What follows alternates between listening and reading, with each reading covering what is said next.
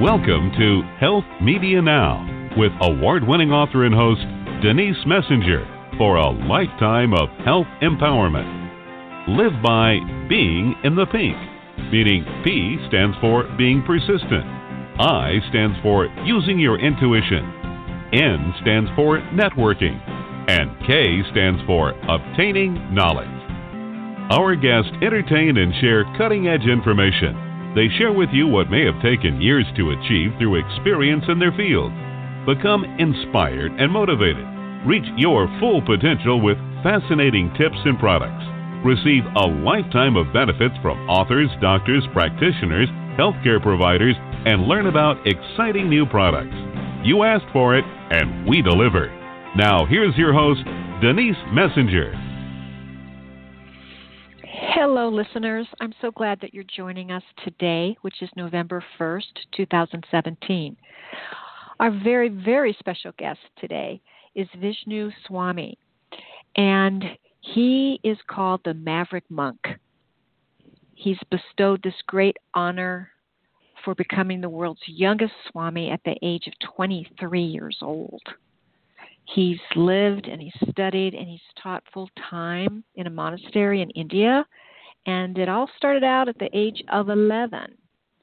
He then has traveled the world. He's visited over 20 countries and 80 cities to teach the condensed knowledge of the Vedas of India. He's also the author of the book Internal Dharma. He also holds a PhD in Dharma, and we are honored to have him as our guest. Hello there. Thank you so much for being with us today. Hello, Denise. I'm excited for this call. This is going to be good, this show. I am too. I truly am. I like to start my show out by asking my guest, how in the world did you get on the path that you're on at the young age of 11? Yeah, my parents, they were spiritual people. They went to India and visited. I remember the first time I went there, I think I was like 4 years old, and we lived there for a year studying from the different gurus and spiritual teachers. So I always had meditation and spiritual practices as part of my life from my parents.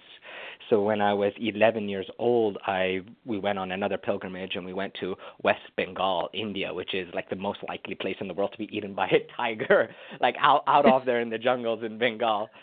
And there was this monastery there. We were visiting that. There was like mud huts and thatched roofs, and they had an elephant, and it was like a total monastery. And so when staying with them, my parents were there, and then I moved it into the monastery. They had a school where they trained young people. There was people international. I wasn't the only Western person there, and so I tried it out for a week. I really liked it. I felt like naturally inclined. Then I stayed there for a month, and then I flew back and stayed for another 3 months, and then 6 months, and 5 years, and then the rest is history. And that became my life. Was that. Were your parents there with you, or did they have to go back to work, or how did it work out? They had to go back to England. I was born in Spain, and then I grew up in England, so they had to go back to England. But for the beginning, to make sure that like everything was okay, they were there, and then I would visit back and forth. And then it was before the internet, so we had telephone calls. Yeah, wow, how fascinating! It's almost like you were born for this. It was definitely your destiny. Yeah. I in my book, Eternal Dharma, I speak about purpose. Dharma is our purpose. And I feel that doing this teaching, helping, empowering people, and really finding the essential truths of life, how do we live powerfully? How do we live effectively? How do we get the most out of life that's inspiring, that it invigorates us, and that's also useful and practical? And that's my Dharma. That's my nature. That's who I am. So I believe part of that's born. But I guess there's always the discussion, nature versus nurture, right? So maybe. Well, a lot of people are wondering, what's the definition of Dharma? What does Dharma mean? Dharma is extremely cool concept. What it means is an inherent constitutional function and natural expression of what something is. For example, I have a microphone here. This microphone has an inherent function. It exists for capturing sound and transferring that sound into an electronic impulse. That's what it's made for. That's why it exists. That's its purpose. That is its duty, and that is its nature. So that's its dharma. So when can a person be dharma? We have dharmas. We have several dharmas. Yes. Okay. Well, exist in alignment with our dharma. In other words, who we are is we have a dharma inherent in who we are and inherent in our nature. And then the closer we align ourselves with that dharma, the more powerful we can be, the more effective we can be. It's like bending over forward instead of bending over backwards. It's using things according to their nature. So yes, we all have a dharma. But the fun part is finding out, how do we know our dharma? How do we know who we are? How do we know what to align ourselves with to be our fullest potential, be our fullest self? Well, doesn't it take a lifetime? Some people never do achieve it? Yes and no. It also depends, right? It depends how good you are at finding it and your training. But yes, really we have two different types of dharma. We've got a temporary dharma, which is only there for a certain period of time. For example, if you're a mother and you have a child, so you have a dharma as a mother. You have a duty to take care of your child, to love, to nourish, to protect, to take care of your children, and that's your dharma. It didn't exist there before, but it exists there now. It's temporary, and those can be kind of easy to figure out. I'm a mom, okay, I got a duty, I got a dharma, right? It's not necessarily that complicated. And we have several dharmas. It can be transferred into our occupation, our work, our many different fields. But then also there's what I call our eternal dharma, or the dharma that always was, always will be, and always is. That's constant, that doesn't change according to the different phases of our life. And that eternal dharma, inherent in that idea, is that we exist beyond just this body, because this body's always going through changes. Every 7 years, every cell of the body changes. Our mind changes when we hit puberty. Our mind, our emotions, everything's always changing by nature, but there's something that stays fixed. There's something that stays constant about us, and that consistency, that fixedness, the 5,000-year-old wisdom of India, which I learned in the monastery and practice, it teaches us that we are a soul, we're a spirit beyond that, and that spirit also has a dharma. That spirit also has a nature, and when we align with that nature is when we get real power, true power.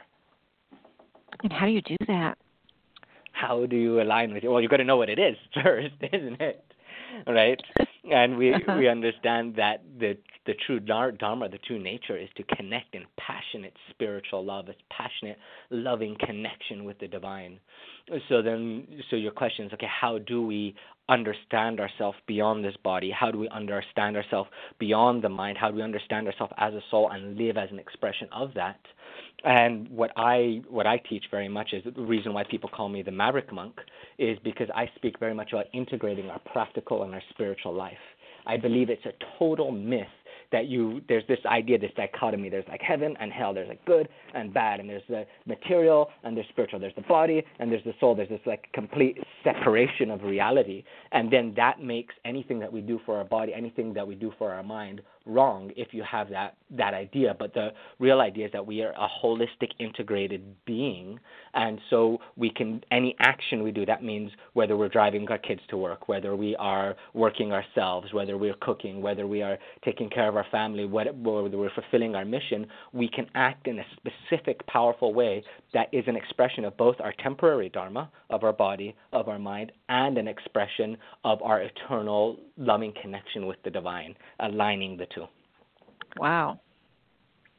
I would think that takes quite a while to figure out.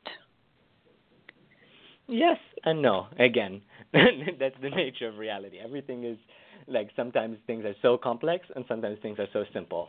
For example, you can look at my cell phone and you're like, wow, how do I figure out how to make one of these? And that's a lot of work. I'm looking at it right now to make a cell phone. I have no idea, right? I know a lot of stuff. I don't know how to make a cell phone. But at the same time, it's pretty simple. I dial the number and I press the button and I call. and it works. And that's really all I need to know how to do. So in the same way, figuring out life and living from that true Dharma purpose, if you like to get into the nitty-gritty of it, which I do, then it's like building a cell phone. There's all dimension and there's so much to know. But at the same time, if you just follow the process, follow the practice, then it can also, you can reap the benefits. And really what I suggest and how to do that is meditation through proper meditation technique. A lot of us have minds that are just constantly talking. And to quiet them down, even for 3 minutes, can be almost a form of torture because you just can't. It's like you try like crazy to just concentrate on one thing. And before you know it, all these voices are rushing in and disturbing it. So how does one start? Well, think of push-ups. I say, give me 100 push-ups. It's like, wow, I can't do that. That's so hard. That's so difficult. It's so hard. But for some people, 100 push-ups is nothing. They practice it regularly. They've done it for a while. They've built up the muscle thing, and it's very easy. So it's like in the thousands of year old wisdom, it says everything comes through practice. Everything comes through, perfect practice, proper dedication. So when you practice a little bit, do a couple push-ups, 1 or 2 a day, gradually build it up, it becomes very easy. But also, I just created a meditation program. Go to maverickmeditation.com, and I have the whole training on that free for the people in the audience. And in creating, that's wonderful gift. I know, it's pretty fun. It's just like all these years of work, I just put it in a little web class that you guys can take on maverickmeditation.com. So, oh my gosh. That's wonderful. Make the process easier, definitely. But my point with that was that in creating that program, in creating that program, I interviewed people. What are your problems with meditation? What are your difficulties? What are you looking for? So I wanted to create things exactly what people wanted. And everyone was saying that, it's my mind is chattering. My mind is disturbed. There's another issue people had was time. When do I have the time to do this? How do I manage the time? But that seems to be a very common myth, that meditation is about stopping the mind. It's about halting the mind. It's about making the mind stop thinking, destroy thoughts, and my mind's just too chattery, and it almost seems impossible because it is almost impossible to do that. The Dharma of the mind. And, okay. The Dharma that's good of to the know. mind. I mean, that's a very good piece of information for everybody. It really is. Otherwise, it's like, I'm doing it wrong. No, you're just thinking you've got a wrong idea around meditation. Meditation is like exercising the mind. It's like focusing the mind. So really what we're doing is channeling the energy of the mind into the area in which we want it. And that the benefits of that bleed out into other areas of our life. So we learn how to focus, and we learn how, instead of kind of like making the mind just one thing, what we do is we put like a fence around the mind and say, I want you to operate within this sphere of thought or this sphere of existence. Then it bounces around that, but then that how do you say, attention, or that awareness, that controlled awareness, is what gives us more power and gives us all the benefits of meditation. Oh, that's interesting. So, do you pick what you choose to challenge your mind into? Yes and no. That's like the theme of this call. Yes and no. Good. Good. So yes, you can set a specific goal, and part of my Maverick meditation method that differentiates it from others is we set a specific goal and intention. From this meditation, I'm going to achieve this specific result, and then you adjust the meditation all around to be able to create that result. Very result-oriented, action-oriented. And then there's actually different stages, but there's guidance on how to do it, just like anything can be done correctly or incorrectly. So yes, you do have control. I'm definitely going to go to your website and try. Cool. Exciting. Let me know after how you've done. Oh, I will. I wonder how long it's going to take. It's going to take me quite a while. No, it's simple, beautiful. Meditation, part of what I talk about is creating your inner happy place. Oftentimes, like if you compare it to push-ups or something, it can seem very difficult. But it's like when I work out, it's an exercise. It feels good. It's actually rejuvenating, revitalizing. So to have this idea of meditation as something that's that's tough and difficult, and it's like going into battle. I mean, sometimes it might feel like that, but really it should be invigorating of energy and life-giving and inspiring and fun. So how would one know if they were growing spiritually? Because isn't that part of it? Yes, the spiritual side is part of it. Everything that I teach personally is about integrating our practical life and our spiritual life. So anything that I recommend to do, and in this case, a specific type of meditation, Maverick meditation, will help you make more money, have better relationships, be more effective and powerful in the world, and get what you want to done, achieve goals, and got all that side of it. And at the same time, it will help you grow spiritually, connect with your eternal Dharma, with the nature of your soul, and connecting with the divine. So that's definitely part of it. And your question was, you had a very good question, and I forgot it in going off on a tangent. No, that's fine. To be truthful, I was just thinking of my next question. In your book, you talked about, the spiritual wisdom, and that's what we're talking about. And you said that it isn't put to the test when all is going well. Yes, it's very. And easy I want to know why. Why does it? It's like if you become this, a spiritual human being. I mean, I consider myself a spiritual person, and in a very happy place. So why would my spiritualism be put to test if something went bad versus I'm in a good place now spiritually? Oh, what I mean by that is the whole point is to get to a good place. We love the good place. Everyone wants the good place, totally. But what I'm saying is that this true, power sometimes is more realized when you're going through a tough time. Then we know it's working. We know it's helping us when we're going through a difficult time, when it's a tough time, when we've lost our job, when we're going through a breakup, when we're having financial troubles, when we're having relationship issues, when there's having health problems. Then we can see that, okay, now by practicing this meditation, by doing this spiritual practice, by living my Dharma, if that helps me get out of that situation, helps me create the life that I want, then I know that this stuff works. Because, I mean, to be honest, everyone says, I've got the panacea, I've got the thing. I think the part of the fallacy of religion is religion says, do this, and when you die, you'll get all the benefit. But who knows? How can you measure it? How can you test, when you die? Yeah, have we talked to anybody lately about that? Yeah. So I can make up anything I want. Exactly. But so that's what I'm saying. So when you're having a good time and everything's, peaches and cupcakes, then it's like, oh, this spiritual stuff, it's great, but you don't always see its true power and its benefit. But it does help in those times too. So it's really about add extra cream to the cupcake. Power. It's really about the power of it. Yes. Huh.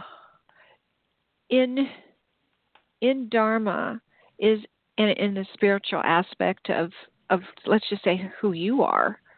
Do you believe that you can affect every cell in your body to do more positive things? Do you look at it from that perspective, which is, I'm kind of going into a little bit of biology, but yes.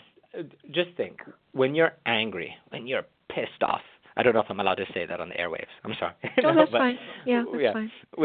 When you're angry, your heart beats faster, the temperature of your body rises, you sometimes sweat, you become red, the blood moves different. It's the mind-body connection is just so apparent all the time. When you're emotional and you cry, then water comes out of your eyes, for goodness sake. Water comes out of your eyes from a state of consciousness. That's true. I mean, what more proof do we want? I mean, it's like right out of your eyes,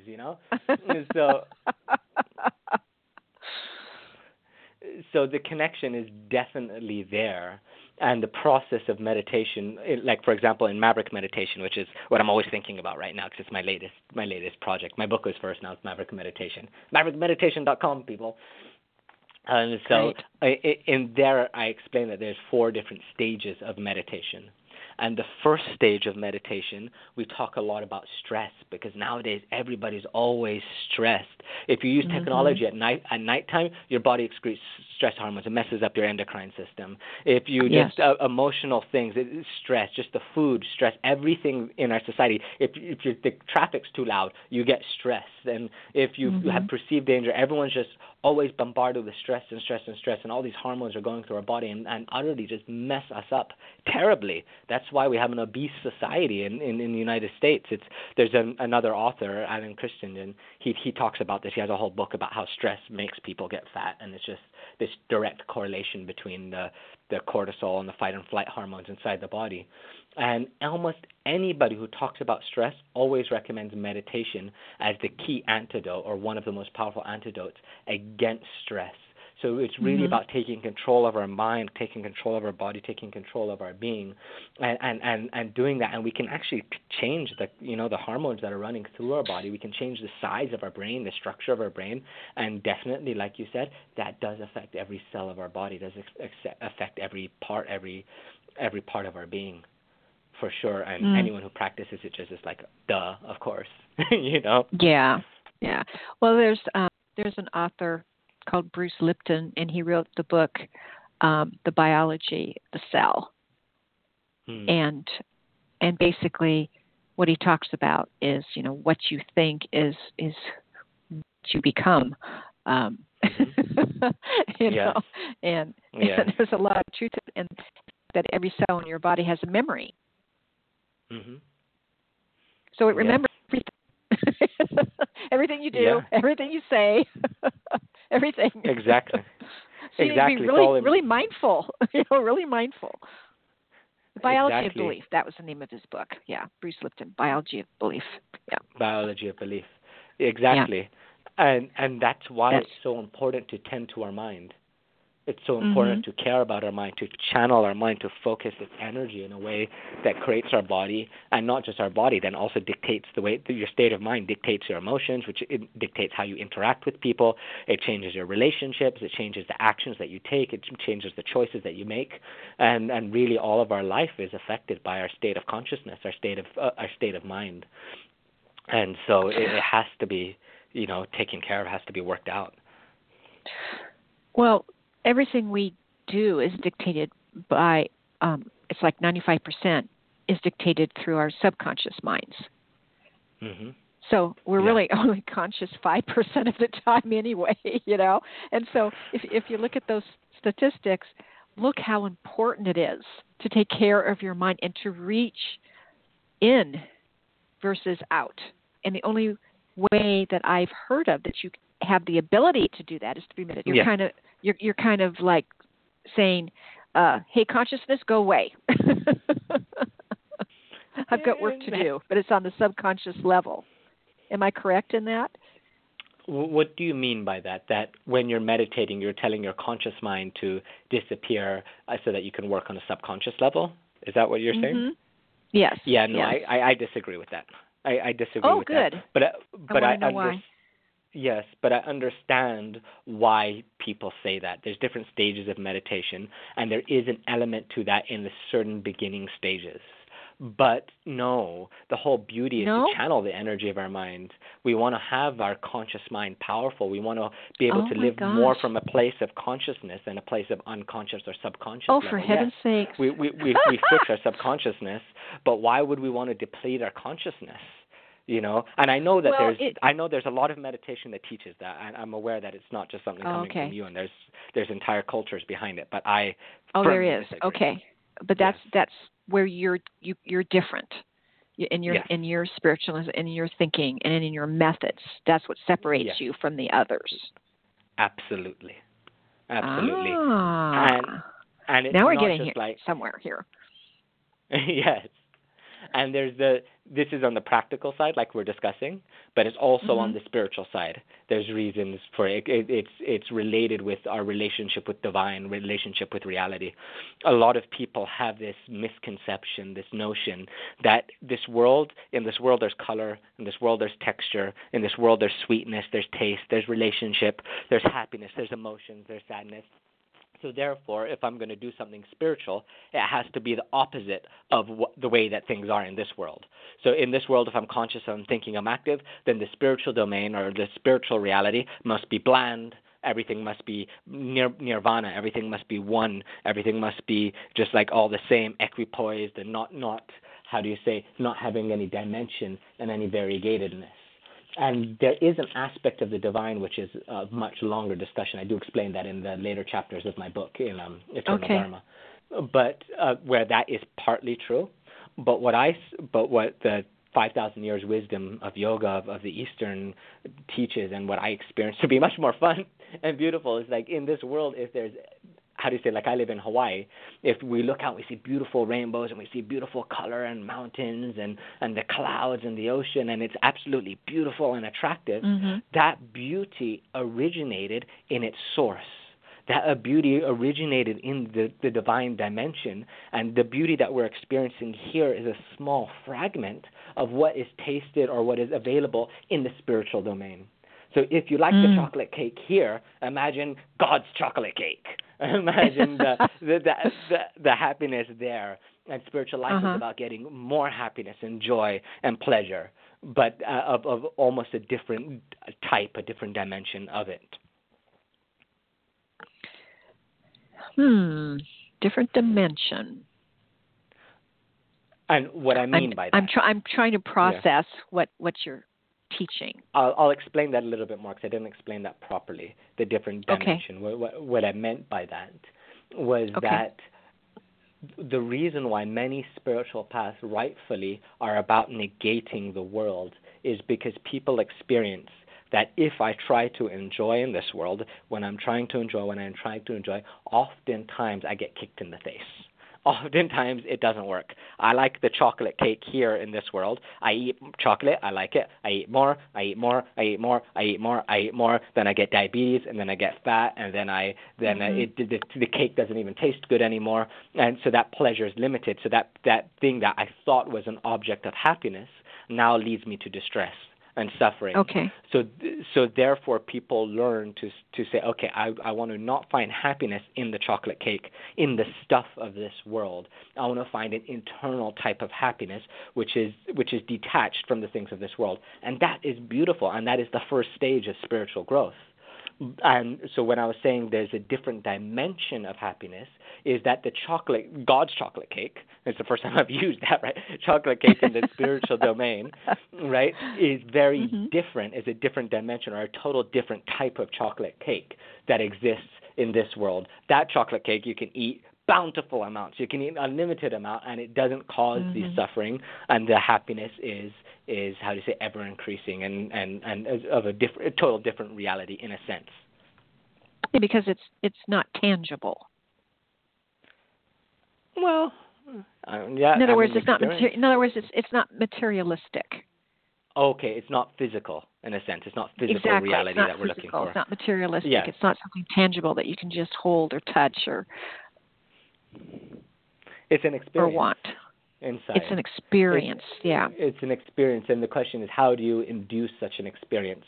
Some people will use physical things to induce that experience by having a chocolate cake in this example, and that physicality will induce a state of consciousness, a state of mind, that experience, and we're really after that experience that we have when we eat the chocolate cake. But you can have a greater experience without needing the physicality of the chocolate cake, and now we're going into spiritual reality. Got it. Yep, definitely. But are there different levels of it? Let me get to that question for instance, second. you're. Oh, sorry. Okay, no. Ask the question. You have achieved probably the highest form of spirituality, and it took you a long, long time. Are there different levels that people climb as they practice? Of course. Everything you do, there's growth. If you want to learn how to play the piano, there's different levels in playing the piano. You want to be a good cook, there's different levels of chef, of cook. Everything is about practice and about growth. And so yes, of course, there's different levels. In the Maverick meditation method, I explain that there are 4 stages of meditation that you go through and you can induce. The first stage is actually, ironically, the part that I'm saying that, oh, that's not what meditation is about, that's actually part of the first stage of meditation. And that's where you're detaching yourself from the physicality, from the chocolate cake, from the things of this world, and focusing your energy by full awareness. Then the second stage is where you're taking that awareness and you're focusing it in a specific place. And ironically, part of that focus empowers you to be able to make many more pieces of chocolate cake. It empowers you to be effective and powerful in the world and make more money and have better relationships and create all the things in the world, because they're not bad and they have their place. They just have to be done in the right way. You just have to eat the right amount of chocolate cake, and it's pretty good. Not too much, not too little. Because also, no chocolate cake is terrible, right? Who would want to live with no chocolate cake, right? It's about the proper amounts, the proper. But those are. But you're talking about 4 stages within your program, correct? Yes, but they're also the 4 state. Like, there's different types of meditation out there. Now, when I came from India to the West, I see there's like everybody and their uncle has like a different, try this meditation. So what I did was I encapsulated all the processes of meditation and put them into 4 divisions. So if you come across a guided meditation that does this, or you come across a transcendental meditation, or this type of meditation, or that type of meditation, you'll see how they fit in one of the 4 stages. And then you'll see how those stages, in a sense, are also an experience that happens in your meditation practice. The more you practice, you'll feel yourself growing from stage 1 to stage 2 to 3 to 4, and evolving through those stages. But at the same time, when you're conscious of the stages, when you're aware of those stages, then you have control and you can move through stage 1 to stage 4 very fast. And that doesn't mean that you spend 20 years on stage 1 and 20 years on stage 2. That I mean, partly maybe so, to actually realize the potency of the stages in their fullest expression may take a long time. But at the same time, in one meditation practice, after just very fast, you can take yourself through a process. Okay, I'm doing this to align my body and my mind. Now I'm in stage 1. Now I'm focusing my attention. Now it's stage 2. Now I'm connecting to intuition. I'm connecting to my creativity. That's stage 3. Now I'm connecting to the divine and spiritual connection. That's stage 4. And people can experience that in their first session of meditation. So it works both ways. Oh, that's great. That's great to know. Yeah. Yeah, it's exciting. It's exciting. Let's talk about karma. A lot of people will assign that to to situations where something hasn't gone so well for them because supposedly they did something to somebody that they shouldn't have, Yeah. The idea of like karma's a beep, Yes.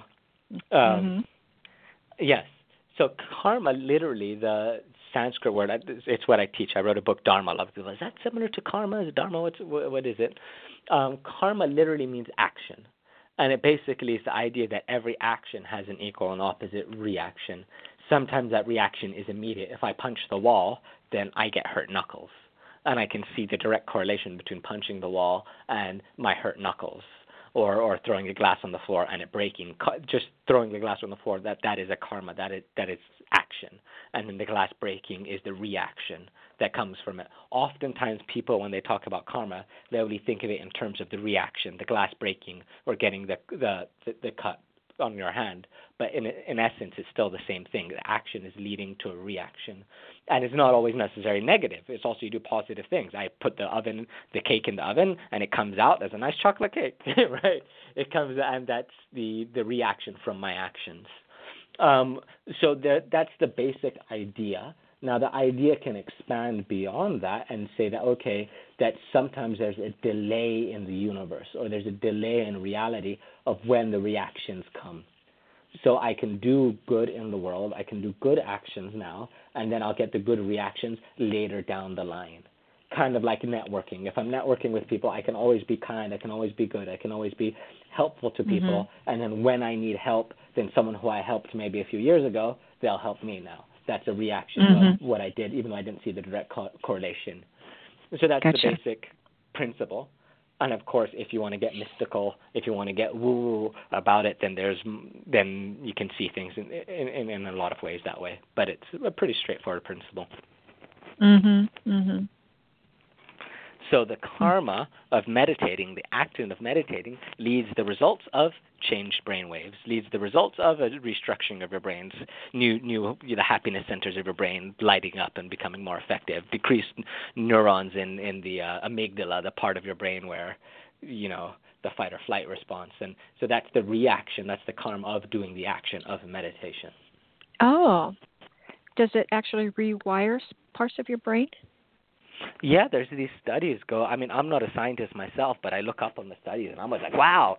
I just read an article on Forbes that talks about 7 ways that meditation restructures, rewires your brain. If you guys come on the web class that I'm doing on maverickmeditation.com, I actually give a link to that article that has the different scientific research of the 7 ways that it actually restructures your brain. And in the article, it said something which I kind of like. It said that for thousands of years, people practiced this, knew it, but now finally science is catching up and giving research and study to support it. So that's kind of my experience. It's like, yeah, I've known this from the monastery. I've practiced this my whole life. That makes sense. Oh, finally, there's a peer-reviewed scientific paper that says the same thing. But there's a lot of research that says that now. Interesting. Have you seen in your work some miraculous recoveries with people that have suffered from pretty serious illnesses? Oh, yeah. Anyone who practices meditation, you can just see the change in them. I try to stay away from, being the doctor for people because there's legal issues with that, right? And that's I stay within my expertise and that. But I've experienced with myself total changes, health-wise with it, and I've definitely see things in other people with that. You think especially nowadays. Do you think that the spirituality overcomes, say, certain toxicities in our bodies? Of course. Absolutely. That's really powerful. The simplest way is if you see with the stress hormones, again, stress hormones they get excreted from a psychological relationship with reality. You feel scared because of something, and then these hormones immediately affect your body, and they cause chronic all kinds of problems inside of in your body. But that's an immediate, direct correlation. But other ways also, if you say yoga, for example, yoga is a small fraction of the vast Vedic knowledge that I teach from, and how many health benefits are coming from yoga, and that's not from the physical exercise. People have been doing physical exercise forever, but yoga, if you understand the way that it works, is it works on another level. It works on what people would call like the mystical or the woo level of prana, of chi, of life force or vitality, energy that flows through the body. And for someone who doesn't experience that, it might seem weird and woo-woo and cuckoo and stuff. But when you do yoga and you can feel that energy in your body and you feel it move, it's like, okay, well, it's pretty tangible at that time.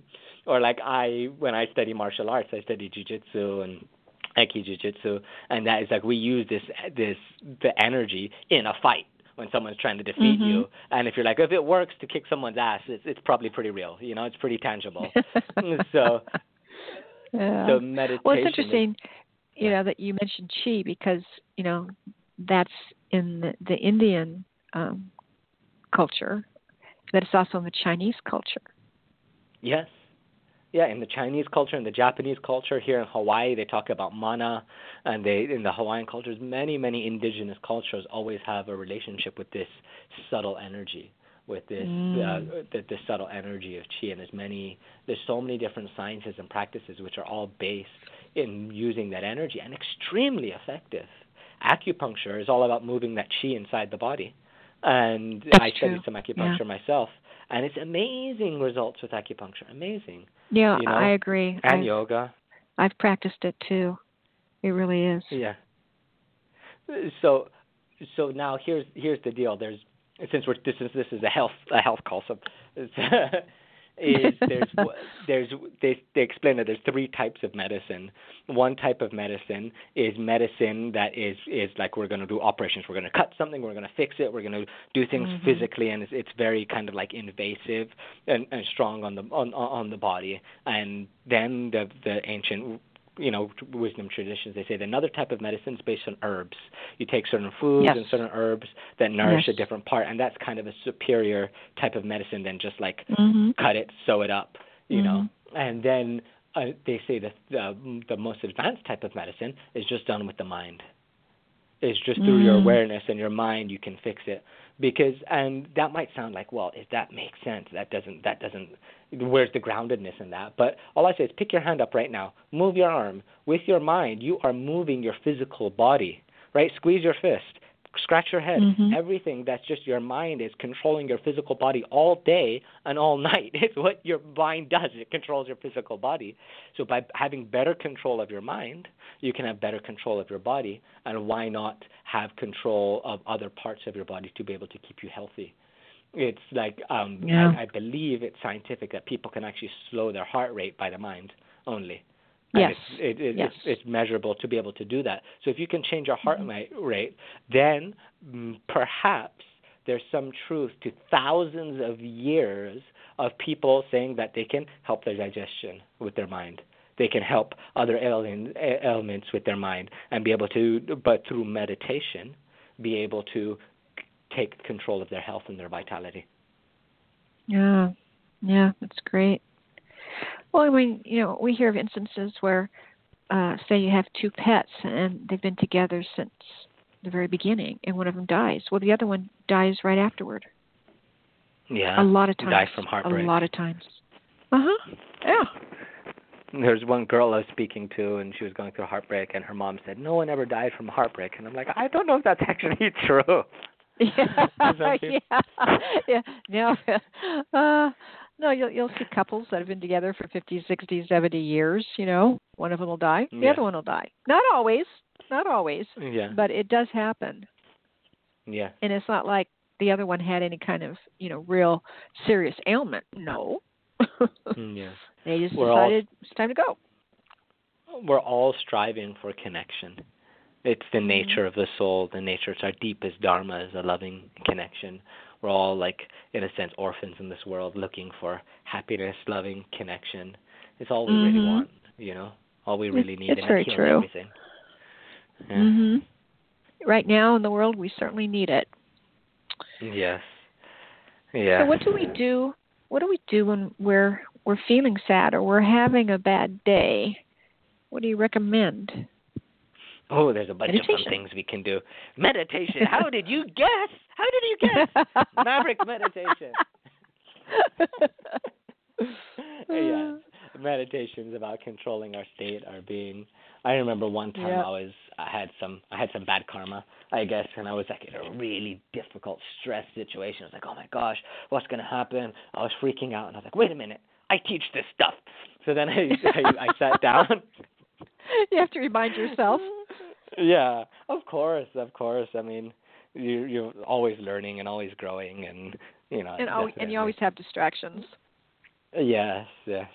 And so then I sat down and I did the meditation, and then I just felt like I had all this stress on my body. It felt like I was captured in this ball thing, and I just let it all go, and I was like peaceful and was happy. The external situation didn't change, but I changed, and the external situation didn't affect me anymore.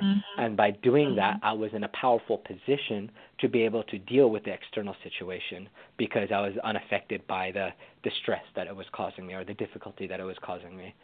And so, yes, meditation, definitely powerful. Yeah, well, you created a different reality for yourself. Yes. Just like you were saying earlier in our interview. We live in different realities throughout the day. And sometimes we need to change that framework through meditation. Yes. Our reality happens through our consciousness, through our mind. Have you ever been, I see this sometimes here, I'm in Hawaii, And so I'm in Waikiki, and there's everyone's on vacation all the time. And you see sometimes there's someone walking, and they're like, I'm in Hawaii, and I'm on my honeymoon, and they're all so happy and enjoying the beautiful thing. And then you see someone right next to them walking like, all angry. They're in the exact same spot, you know, but total different reality. Yes. And yes. It's about your consciousness, your way that the way in which you work with reality. You know, I kind of say just like your anyway. But because you've achieved the level that you have, who do you attract mostly? Who do I attract? You mean who are my students? No, I mean, in other words, because you operate in a different reality, a lot of times you'll attract the same type of people to you as a result. That energy, it transfers. Yes. You feel an energetic resonance with people who are in a similar vibrancy. People who are on kind of that same energy length, that same wave. And that's powerful. Like when we talk about becoming rich, who is it? There's one multimillionaire, I don't remember his name. He was like, what would you do if you lost all of your money? And he said, what I would do is I would do anything that I could to get $500, buy a nice suit, and then I would go to where rich people hang out. And I would just associate with them. I would be with them, and then their way of thinking, their connections, their networks, then I would become rich again by hanging out with that vibrancy. So one of the most ancient and most important, spiritual principles is the principle of association. Who do you associate with? What energy do you have? Who do you connect with? How do you connect with them? And that totally affects you. There's one verse in the Vedic wisdom that says, just as if you take a diamond and you put it on red cloth, it vibrates red energy. It becomes red, right? Or if just as you put it on blue cloth, it becomes blue. In the same way, we become like those who we associate with.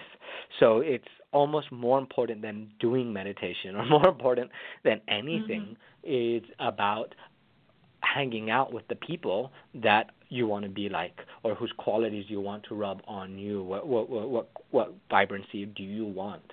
And the good news is nowadays with the internet, we have much choice on that, because a lot of our socializing, a lot of our connecting is done over the internet. So we can choose to block the haters. You know, everyone has them, right? Block the people that are not in your vibrancy, and connect and follow with those who do, you know. And so one of the things in my Maverick Meditation Method program, the course that I give on maverickmeditation.com, so it's a 1.5 hour training where I teach you and you can learn how to meditate, but I also have a more extended program that people can spend more time with me. And one thing that I try to create for the people is, how do we create a community of like-minded people, of people who are meditating, who want to grow, who want to be in control of their mind, their life, and their reality, and how do we foster that connection and that community and that group, because that is as valuable as the training. Because otherwise you can have all the training, and if you don't have the right people, you ain't going to do it. It's just the way that it works. It's so true. Well, Vishnu Swami, you have been absolutely delightful to talk with. Why don't you tell the audience again where they can find your program and where they can find your book? I think it would be very helpful to them. Go to maverickmeditation.com, and I am doing a web class there, so you'll be able to get a web class from me on meditation, and that will be fun. That's the number one place. But also to get my book, which is super awesome. We have some meditation there. We didn't talk about, there's a whole other dimension of things in my book, Eternal Dharma. You can get that anywhere books are sold. So you can Barnes & Noble, Amazon, independent stores. Or if you just go to my website, maverickmonk.com, there's some blogs, articles there, maverickmonk.com, and there's a link to get your book copy there. But maverickmeditation.com, that's where I want you to go now. You are a busy, busy man. Yes, a very busy month. You're a very, very busy man. Well, thank you so much.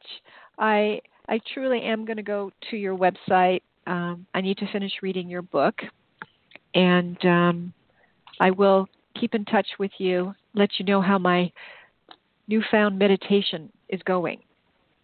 Beautiful. Beautiful. Yes, let's keep in touch. Thanks again, Vishnu Swami. Take care. Thank you. You too. Bye-bye. Bye. All right. Well, that ends our broadcast for today. Thank you so much for listening in. It has been very enlightening, and I've learned a lot, and I know you probably have too.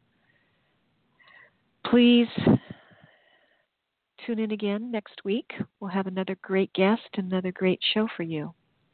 Until then, be happy and be well. Bye-bye.